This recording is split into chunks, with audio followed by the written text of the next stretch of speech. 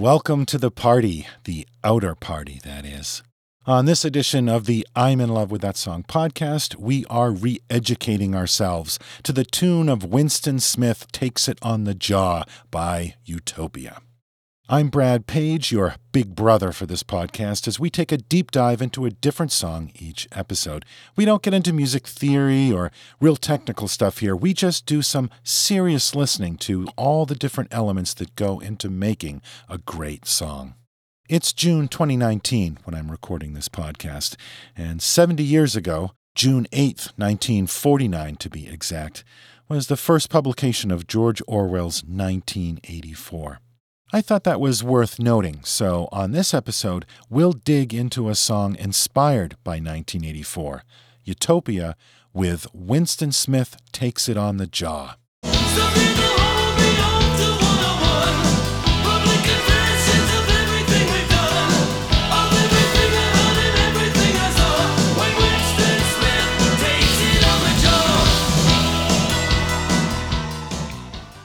Probably everybody knows what the novel 1984 is about, at least in general, but just to quickly summarize, set in the year 1984, the former Great Britain is ruled by the party and is saturated by propaganda and surveillance. Independent thinking is persecuted. Society is led by someone known only as Big Brother, who may not even be real, and the main character in the story is Winston Smith, an average citizen who secretly hates the party, and, well, basically, things don't turn out so well for Winston. Utopia released their 9th album, Oblivion, in the actual year 1984. Winston Smith Takes It on the Jaw is the second-to-last track on this album.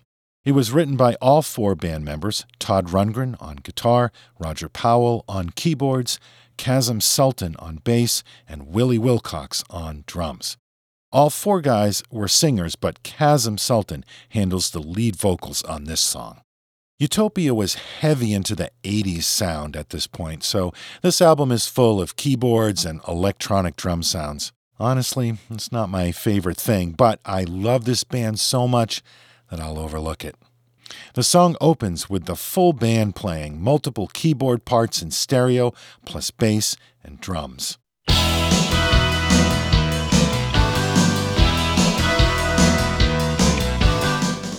Now that intro melody is kind of nice because it's split between multiple instruments. The first couple of chords are on keyboards with some guitar. Then, the next few notes, the bass takes charge. And the last 2 notes are joined by keyboards, but not the guitar.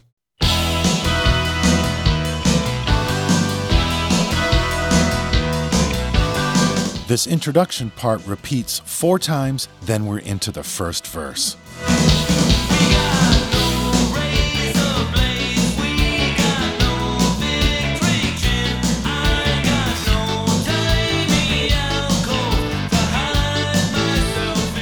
There's a very persistent bass part that keeps on moving, and it sounds like it's being doubled by a synthesizer. There's keyboards playing a very syncopated part in the right channel, and a guitar doing these quick stabs in the left. The lead vocals are also pretty active. There's a lot of business going on. And it's also a fairly fast song. It's about 146 beats per minute. So when you combine that tempo with all the different parts, feels like there's a lot going on here.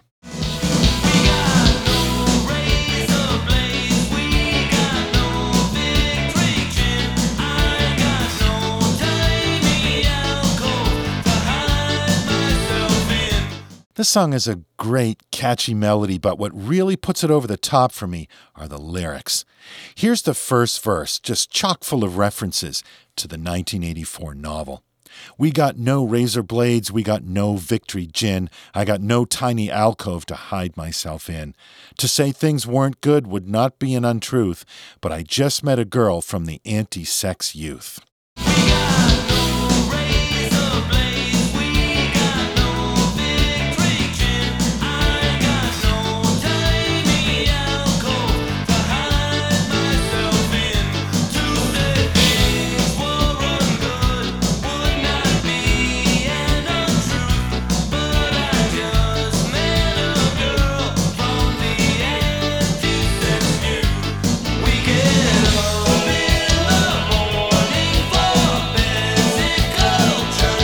Now, this second part of the verse, or what you could maybe call a pre-chorus, I think this melody is totally infectious. This is the part that sticks in my head all day. There are a few pieces to this melodic puzzle. The vocal is up front with a part that playfully bounces up and down the scale. The bass sounds busy even though it's not really playing a lot of different notes. The keyboards in the right channel are playing a simple part, but it's placed perfectly to play off the vocal line. And the guitar is playing some chiming arpeggiated chords in the background. We get up in the morning for physical jerks. We might pass in the hole as we're going to work. I have found us a place where there's no telescreen. We go straight into the second verse here. There's no pause, with more lyrics that are drawn from the world of 1984, starting with, I have found us a place where there's no telescreen, and there's no hidden mics, and it's not too unclean. I have found us a place where there's no telescreen and there's no hidden mics and it's not too unclean. While the high remain high and the middle change places, the low don't want to know. They tell all with their faces. She might sit in front of me for the 2 minutes hate. I might see her again if it's not already too late. And here comes the chorus. It's 4 lines long, sung over the same music as the introduction. Some people take the book away from me. Some like to catch me talking in my sleep. I guess I never really understood the law. So Winston Smith takes it on the jaw. I guess I never really understood the law, so Winston Smith takes it on the jaw. I love that chorus. After the chorus, they go right into a keyboard solo by Roger Powell, full of the crazy effects and offbeat melodies that were often his hallmark. So Winston Smith takes it on the jaw.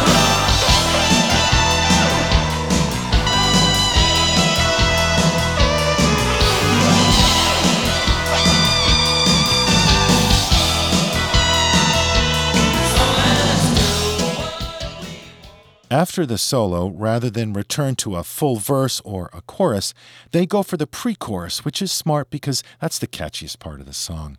And this time they play it twice as long. Here's the lyrics. So let's do what we want, it makes no difference now. When the thought police find us, we're dead anyhow. Kick us out of the party and bust us to parole, then they'll stuff us both in a memory hole. In the book, a memory hole is a chute that leads to an incinerator where the Ministry of Truth would literally dispose of any facts or history that they didn't approve of, just rewriting history and flushing the inconvenient truth down a memory hole like it never happened. So let's do what we want. It makes no difference now. When the police find us, we're dead anyhow. Kick us out of the party and buzz us to roll. Then they'll stuff us both into a memory hole. And it's time for one last chorus. So let them haul me off to 101, public confessions of everything we've done, of everything I heard and everything I saw when Winston Smith takes it on the jaw. In the book, Room 101 is the torture chamber in the basement of the Ministry of Love, where, spoilers, Winston ends up. Some people hold me on to 101, public confessions of everything we've done, of everything I heard and everything I saw, when Winston Smith takes it on the jaw. It's a great vocal performance by Kazem Sultan all through this song. Smith takes it on the jaw. Winston Smith takes it on the jaw. Some spooky keyboards in the background as we head to the fade out. Takes it on the jaw. A couple of cool bass guitar licks here by Kazem. Smith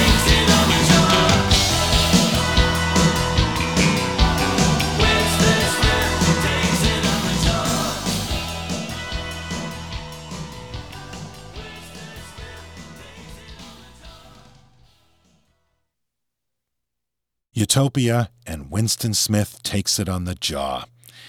It's one thing when you've got a catchy song with great hooks, but when you add smart lyrics to that, then you've really got something special. I've always been a lyrics guy. Often, for me, it's the lyrics that make the difference between a good song and a great one. Utopia recorded one more album after this one and then broke up. Record company problems and diminishing returns just led them to call it a day. In my book, Utopia should have been huge. So much great music in their catalog. They should have been one of the most successful bands of the 70s and the 80s. But what do I know?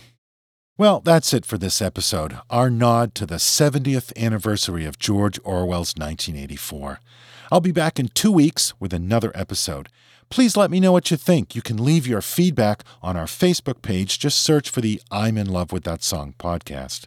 Write a review there or on iTunes or wherever you listen to the show. Share the podcast with your music-loving friends. And don't forget to subscribe to the show so you don't miss an episode.